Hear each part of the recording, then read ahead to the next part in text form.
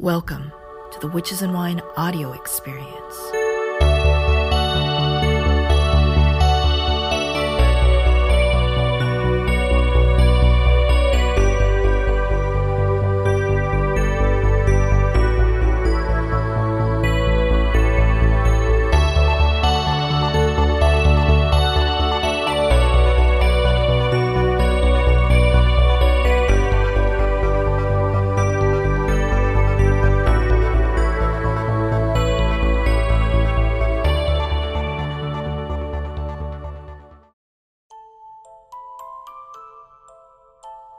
One of the first things I asked Oriel was, I've noticed he doesn't have shoes. He walks barefoot. This sort of like theme of being grounded. That kind of starts with literally being grounded. Yeah, well, it's we have more to have contact with our environment. Like the feet are a major way of doing that, and I think the fact that most people wear shoes all the time is probably one of the major elements of disconnection that humans have from our environment. Zhuzhing of my hair. Hello everyone, Chaoan here, and today I am actually an hour outside of Melbourne, and I'm with Oriel. Hello. Yeah, I'm actually in Oriel's studio. Temporary living space and temple as well, so it's a combined space. Yeah. So right now we're sitting in front of this altar, and you have several altars, but I wanted to do sort of like a tour of all the altars in his temple space, in his art studio. And you were talking about Kali and other, and I see some like Egyptian things up Yeah, there. well, this is actually a kind of combined altar because my main base now is actually in Belgium. A few of them have their own smaller shrines, but the rest are all on this altar together. I'm quite eclectic and syncretic in my practices anyway, so it feels okay for me to do that. So I've got Artemis Multimumia, which I got at Ephesus, where the original is, and a Sekhmet and Ptah from Egypt over there. They're the two main Egyptian deities that I work with. There's also the weighing of the heart up here. That this image here is by Amidali, because that's not one of my artworks. Some deity figures that I've picked up in my travels, in India and in Egypt and stuff. Other things that I've made. Others are just interesting pieces of wood that I've found, or different objects. So some of them have more traditional or cultural resonance, and other ones have more of a natural spirit of place kind of resonance. Or Why work with these deities? I mean, is it for art? Is it for? Well, there's not really a great deal of difference for me anymore between art and magic. The two, I think, are very aligned anyway. For me, art is an expression of my magical realities. It's one way of earthing things from other planes of existence into the physical. It's all kind of a mesh for me, the art and the magic. It's not like I'm directly doing something with this altar or these deities to aid a particular artwork or anything. It's more like my devotion to the deities. It informs my life and my art. I do specific rituals with my art. Sometimes where I will invoke a particular deity or evoke a particular deity. But generally it's not that specific. Especially lately, I've been doing a lot more subconscious art where I just see what comes through. So I guess then just my general magical practices and rituals and devotional practices inform that on all sorts of levels that I might not be fully aware of until it starts emerging on the canvas or whatever the chosen medium may be.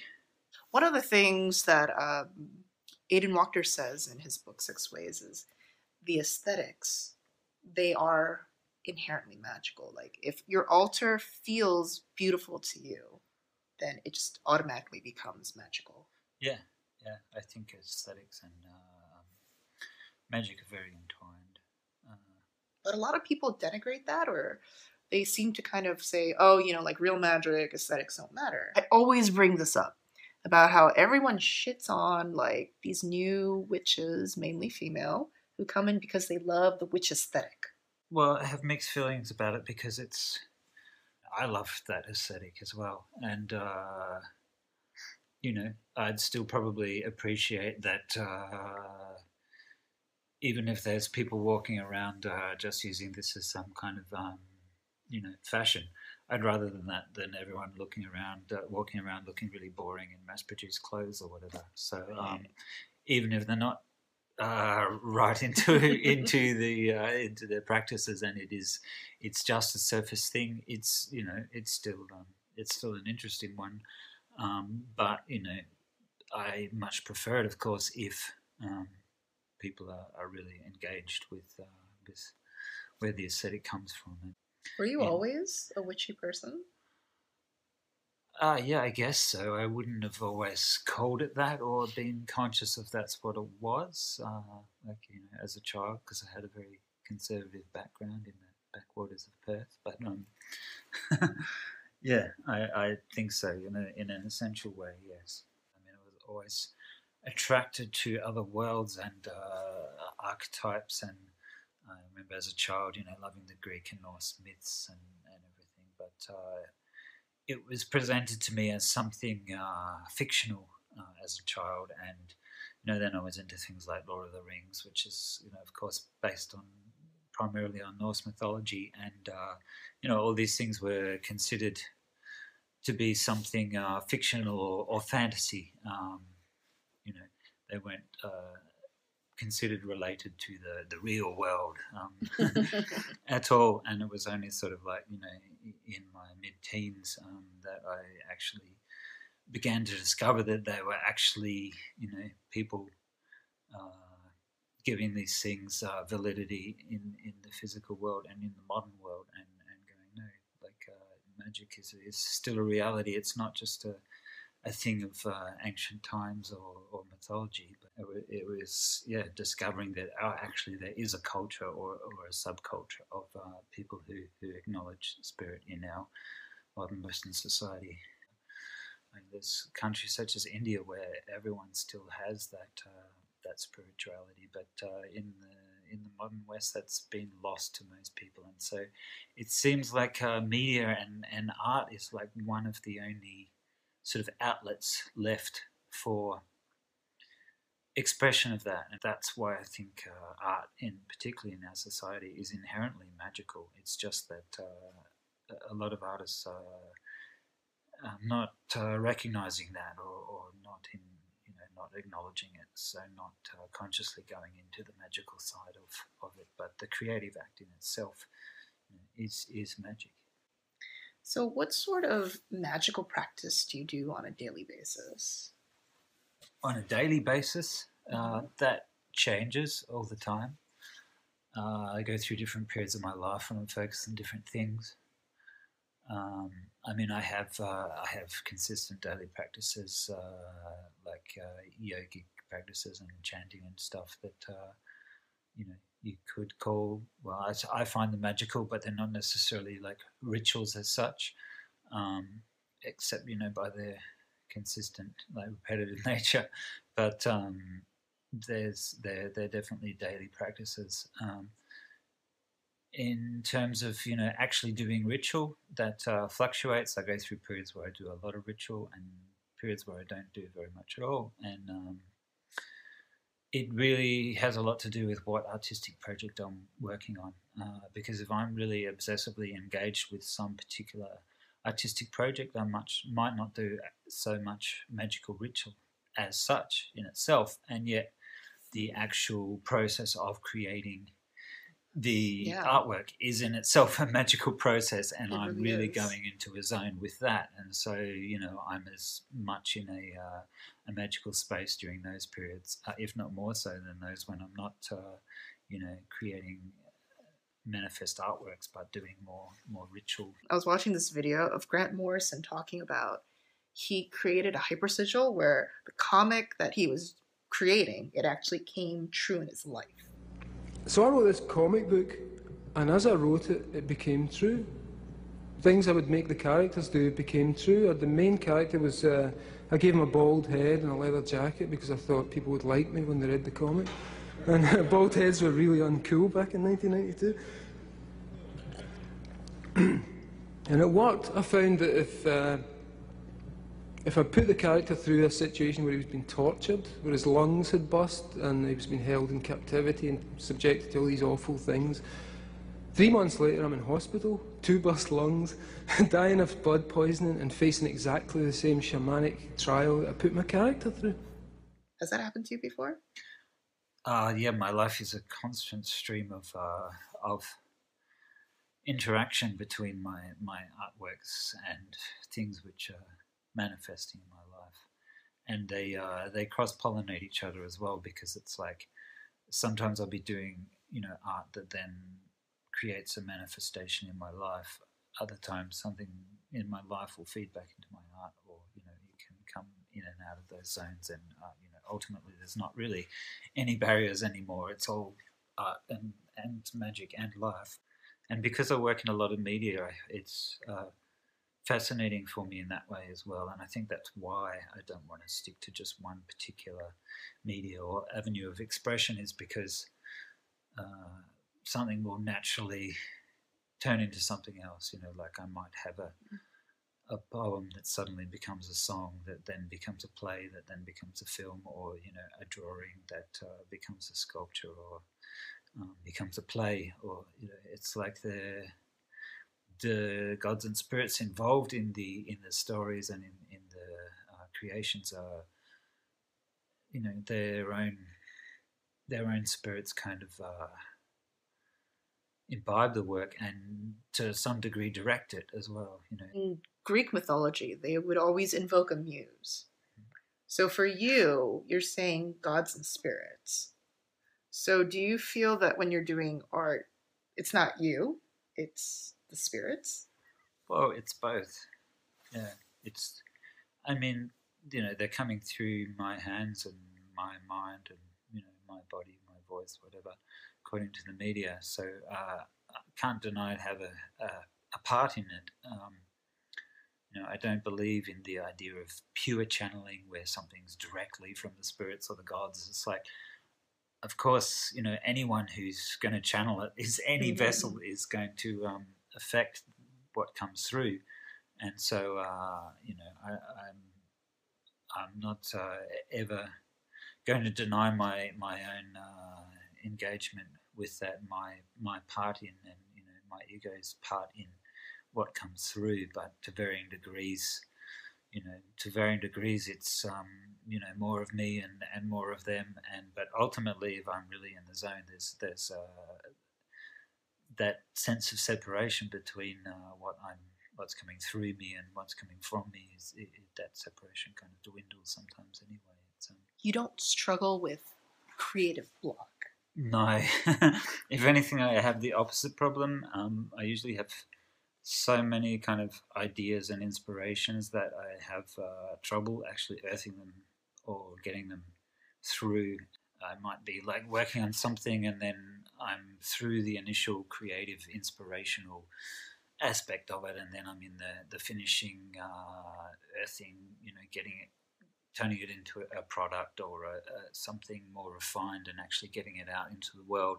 That stage of it, that's not necessarily as enjoyable or directly creative. It's hard to sometimes follow through with them because in the meantime, the creative process so far or some other ritual I've been doing will be creating something else. And so it's like this constant, I'm doing this and it's not finished, but and now there's this and now there's this. And so like sometimes I have to really like say, just wait to some of the other things that want to come through because I have to get this one done.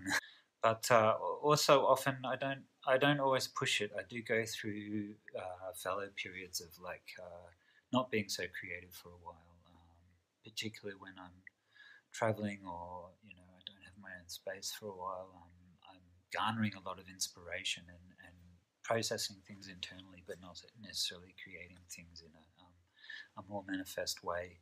And I have period. If I have a period where I don't really have a great inspiration to be creative, then I just don't. I do something else. You're just following the natural rhythm. Yeah, as much as possible, with a bit of pushing and shoving and directing with the wheel here and there, but as little as possible.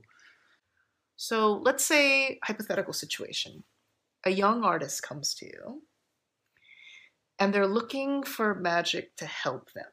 What would you suggest? Well, it really depends on the project. I mean, I think it's good to, if you want to do rituals specifically for a creative project, you really need to hone on what are the spirits or deities most relevant to what you're doing and its expression, and find the modus, find the right channel, and then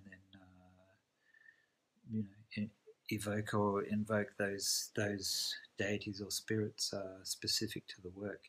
It's interesting you mentioned that about the muses earlier, because I'm actually doing that currently. In my main project lately is this Solve Coagula film, my first feature film that I'm doing.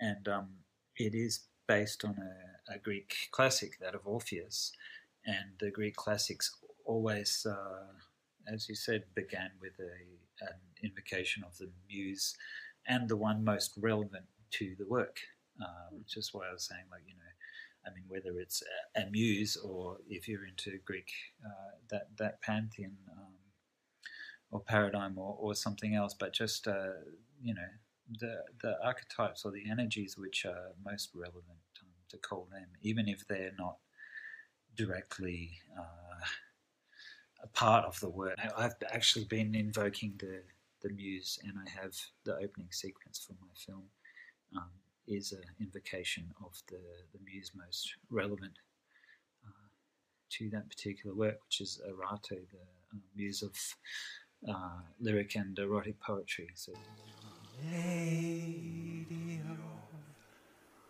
the Rose, Lady of the Rose.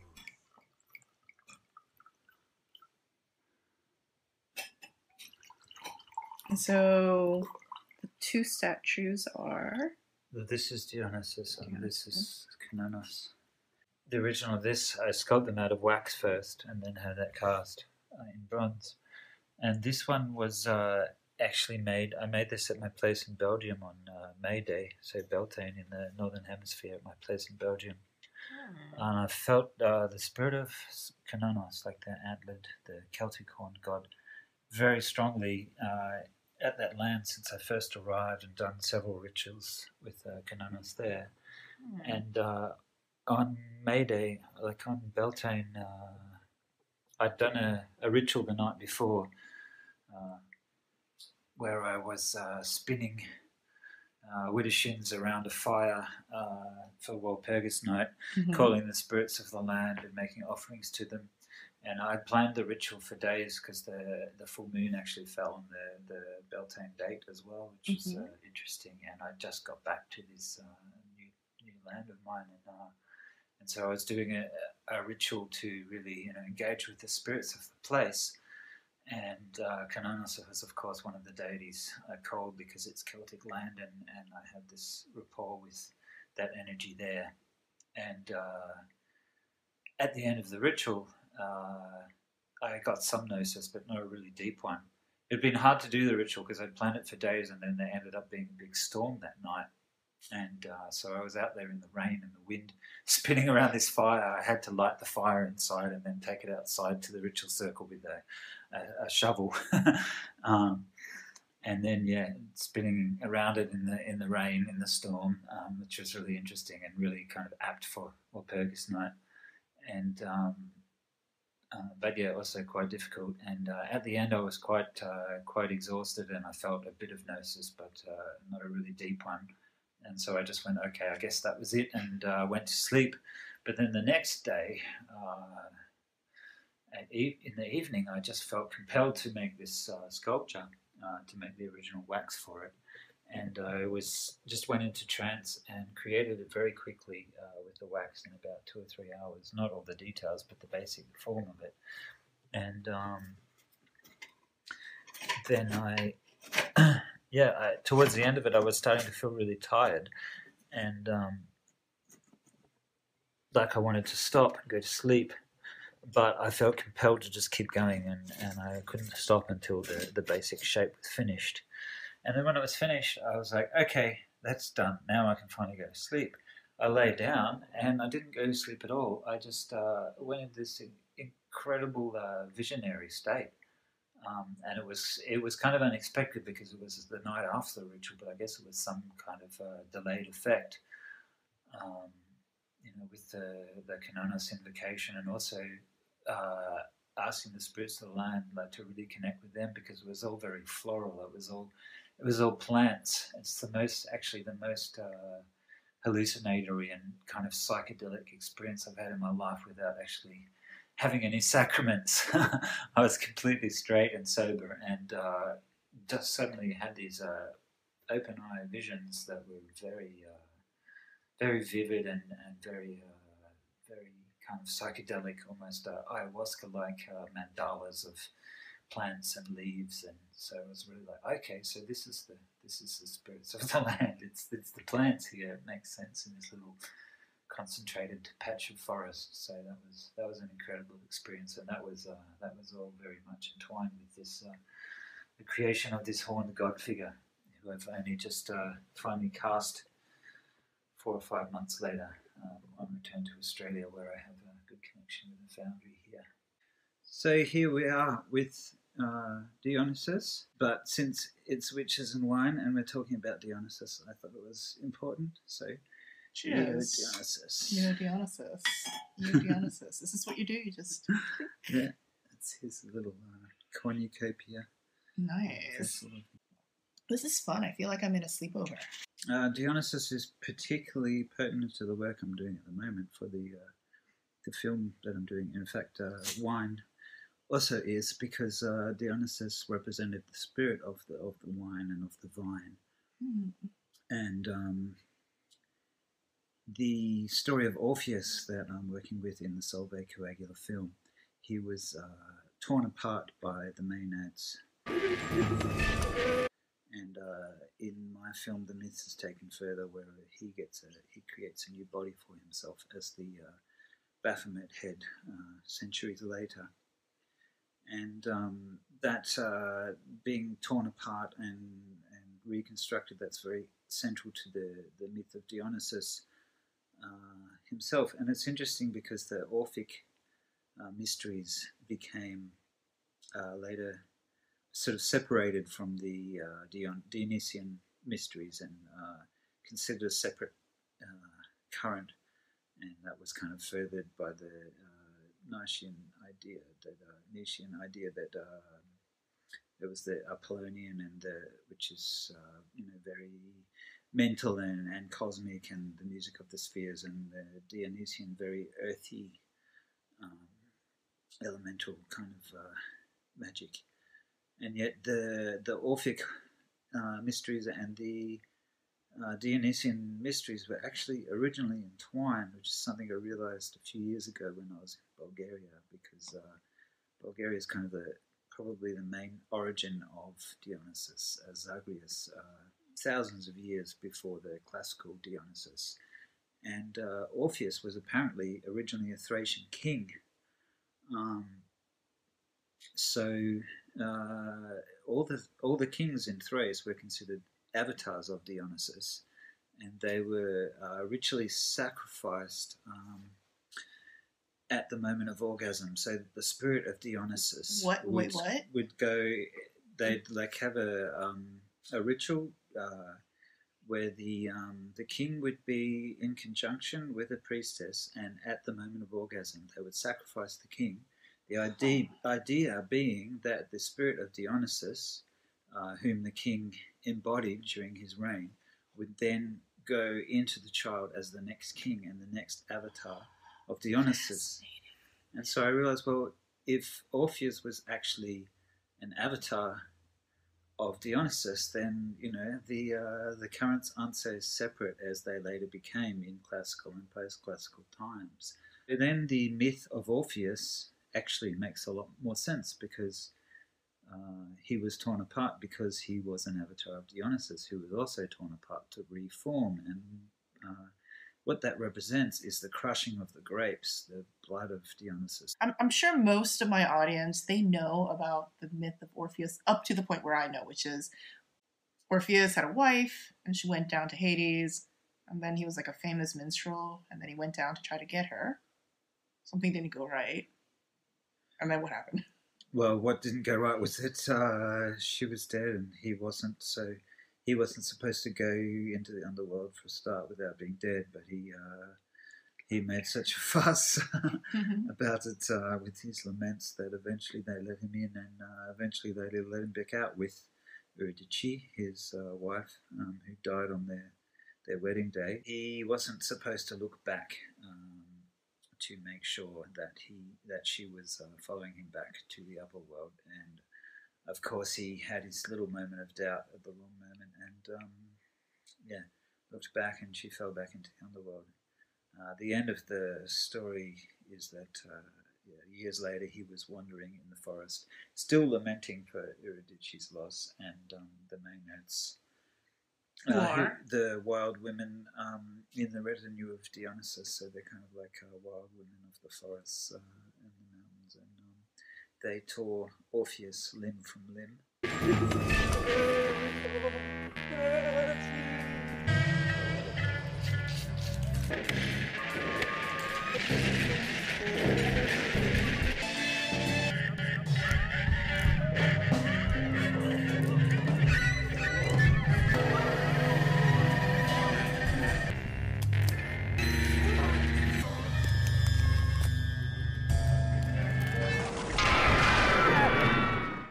I was wondering why they tore Orpheus apart, and I realized that it's probably because he wasn't really present, because they're so, they're primal, and they're just in tune with the immediate, the physical, the forest, the rocks, the trees, the animals, and they couldn't understand this being who was immortal and physical and yet wasn't present in the moment, and in his body he was still lamenting that he was left in the earth plane and that he'd lost Eurydice, and so he wasn't able to appreciate this immortality he'd been granted, and they couldn't understand why he was basically just a singing head. So they thought, okay, you want to be just a singing head, you can just be that, and so they got rid of his body, which he wasn't apparently using anyway, and he became literally just a singing head.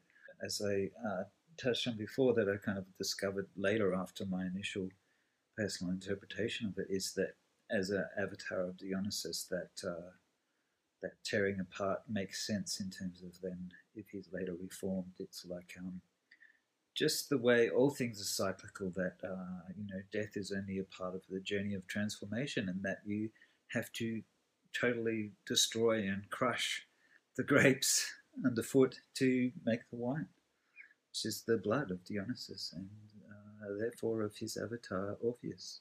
That reminds me of like in Bali, when I see some flowers here, some blossoms. The flowers, the frangipani, when they come down from the trees, I mean, it happens naturally. They're no longer on the tree. They've fallen. They're at their most beautiful, I feel, when they fall, because they're the most full, they're the most ripe, and yet that's when they die. At their greatest potency, they die. Yeah. And of Orpheus, I mean, after wandering around for so many years, lamenting and singing, was there any talk in the legend about his singing being so next level beautiful at that point, that his head was saved simply because they were just like, wow? Well, the traditional, like the classical version of the myth has it that that the reason that Orpheus actually was able to get into the underworld and allowed to take Eurydice back, which is a complete transgression of the usual laws of life and death, that he was able to do that because he sang so beautifully, but also so emotively about his lost love that eventually Hades and Persephone relented. I've kind of recontextualized that myth a bit in my film, which is probably one of the more humorous and absurd aspects of it, because I was finding a challenge to play Orpheus. I mean, I think I'm quite a good singer, but to play the part of the best, the greatest bard that ever was, that archetype, I was like, wow, that's like, how the fuck am I going to do that, and, no matter how much post-production I can do in the music or whatever, and, underlaying, instruments and all the rest, it's definitely challenging. And I thought of this other angle on the myth that kind of like let me off the hook a bit, and that's just that he was actually just so relentless with his lamentation. I was not dead, yet went through the gates of the realm of the dead. I, the man, would not relent. That eventually he managed to, he was just so willful about it that he just wanted Eurydice back so much that he just wouldn't let up until he got what he wanted.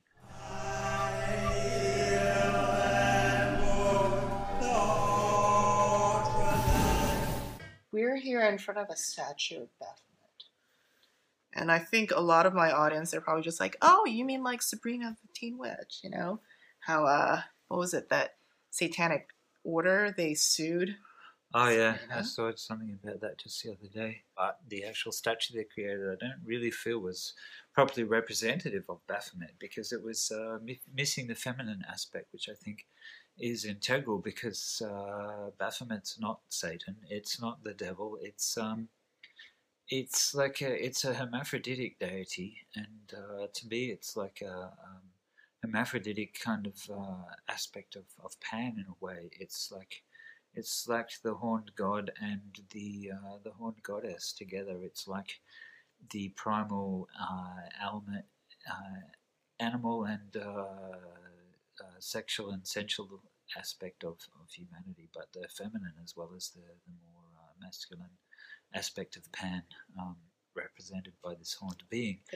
Yeah, exactly, and it needs to be represented hermaphroditically, because Baphomet also represents the emergence of polarities and ultimately the transcendence of those divisions, because it's animal, it's divine, it's angel and demon, if you like. It's got wings as well as horns. It's and so also needs to be both male and female to represent that merging of polar elements. As Oriel was talking about, just Baphomet stands like sort of at the crossroads of so many different polarities, right? Yeah, exactly. But I think in Sabrina they were just using it as a satanic symbol. Yeah. I mean, it's used by the Church of Satan, various other satanic churches, like. And obviously it looks like the devil because it has horns and a goat head and hoofs and the rest. But that image in the first place of the Christian image of the devil is actually already in itself a misappropriation of Pan, who was just the ancient pagan god of the body, of sexuality, of the earth, all those things that the Christians considered to be bad and evil. So, they used these aspects in their iconography of their image of evil. But, of course, if you don't believe that the body and the earth and sexuality and all these wonderful things are evil, then... it's not a bad figure. It's not an evil figure at all. Also, having the candle between the torch between the horns is also like the transcendental, the divine illumination. So it's the whole and also the gestures of the hands, the as above so below. Solve Aequagula. It's very much about the earthly and the cosmic, the manifest and the ethereal, all being merged. And, You've mentioned into one that several thing. times now, Salvia Coagula. What is that exactly? Well, the reason I mention it now is because it's traditionally written on the arms of a Baphomet in the classic drawing from Eliphas Levi, and it's Latin for basically dissolve and coagulate, so to come apart and reform. Same as what I was saying before about like with the grapes making the wine. It's like things being destroyed to create a new form, to distill something to its more essential form. And that's also the name of your film. Yeah, and that for several reasons, partly because of that distillation process in relation to the Dionysian mysteries, but also because it's also concerns Baphomet.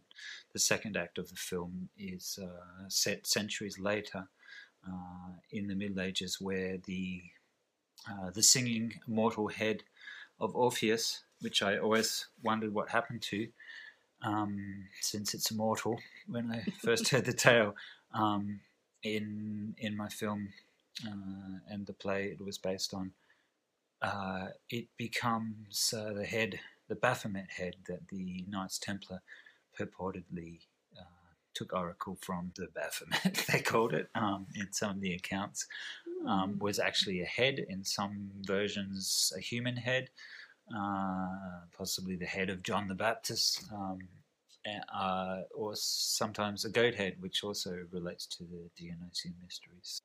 This idea that's intrinsic to the film is that this was actually the immortal head of Orpheus that they took their oracle from, and he basically learnt a lot from being a disembodied yet immortal head. Be in your body, you must. Yes, and decides in this story to create for him herself a new body. There's a metaphor in the story in that he's actually creating a new body via his vicarious experience of others enjoying their bodies. So he's telling people, you should be in your body, you should enjoy your body, and then these people enjoying their bodies and each other's bodies and uniting with each other actually create his body. So there's this image of the new body being formed from all these little bodies joining together to form the larger body. So yeah, it's like this composite sculpture I'm making or recreating, because I originally made it for the play, and now it's like a life-size abdomen and arms of Baphomet that's created from all these little figures, little wax figures. In the film, they're stop animated and come together to form this, to form the new body. How we started off this conversation, discussing how artists are inherently magical, and that the role in modern society that artists play is to bring that spirit world into just mundane reality. It's like the last sort of vestige or last place in the secular society where that can be brought in. What sort of magical lessons and magical message do you want to send through this film? That spirit is all around us, that it's in the earth, that it's in nature, that it's in the elements, that it's not just something separate, off in heaven or off in other world or other realms, that we need to really be in our bodies and appreciate the physical world and the physical senses, and make the most of them. Puritanical ways of looking at reality are kind of like two extremes of separation, I think, where we have one where there's like all the focus is on spirit without matter, and the other one where it's all on the stuff but it has no life. It's just stuff to collect or whatever. I think we need to reintegrate that, to realize that no, actually the world around us is imbibed and animated with spirit. Everything is ensouled, and that we need to appreciate that again. And have respect for the material world rather than destroy it. The thing about witchcraft and paganism is that they're intrinsically earth religions, and they recognize the physical world as and matter as being the house of spirit, and that's an important thing. Guys, this is the car that we've rented this lifetime to drive around in. Be nice to the car, give it good gasoline, right? Clean the carpet once in a while. Especially if you spill red wine.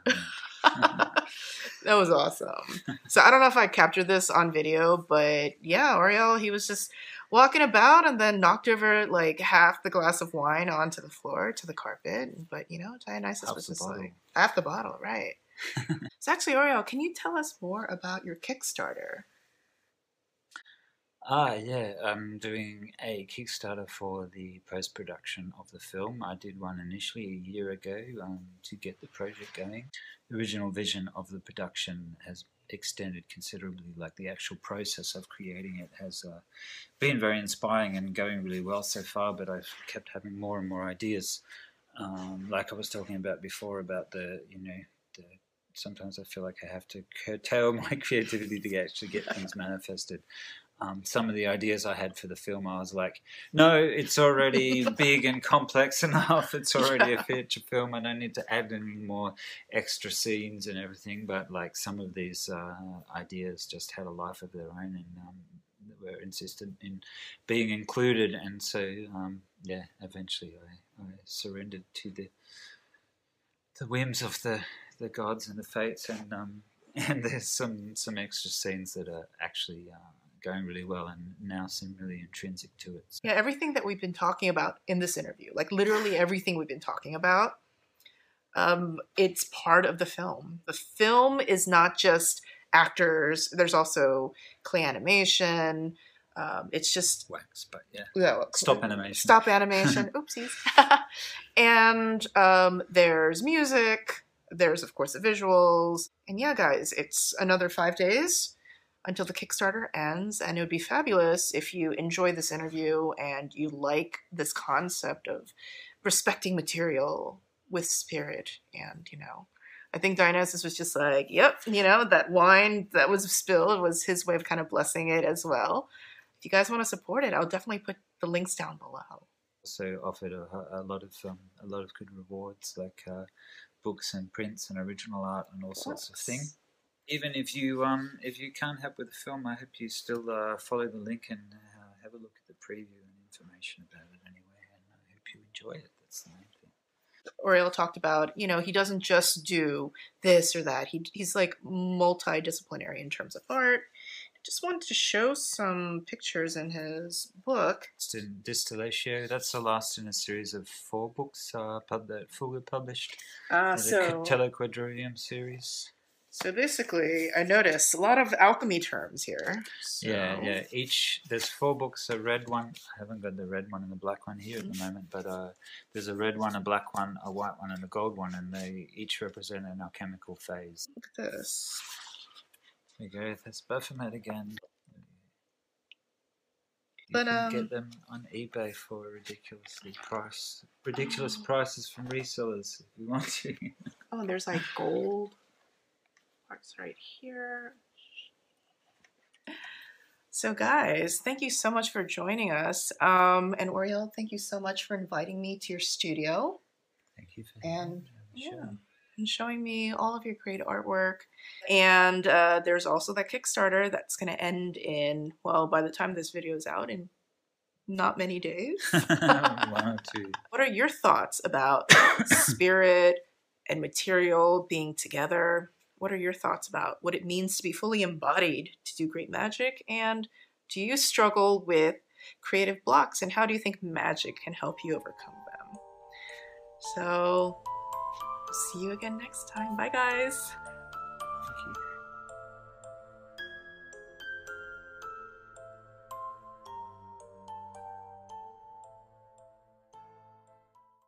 Hey everyone, thank you so much for listening to the Witches and Wine audio experience. If you enjoyed this podcast, please consider supporting me on Patreon. You can choose between a few membership tiers. They're super affordable and flexible. Your membership helps me continue making videos, podcasts, articles, lots of different things about all this sweet witchy stuff. Links are in the show notes. Also, don't forget to go on iTunes and give this a 5-star rating. Each 5-star rating helps rank this podcast higher in searches so that as many witches can find and enjoy these episodes as well. Until next time, this is Chawan, signing off.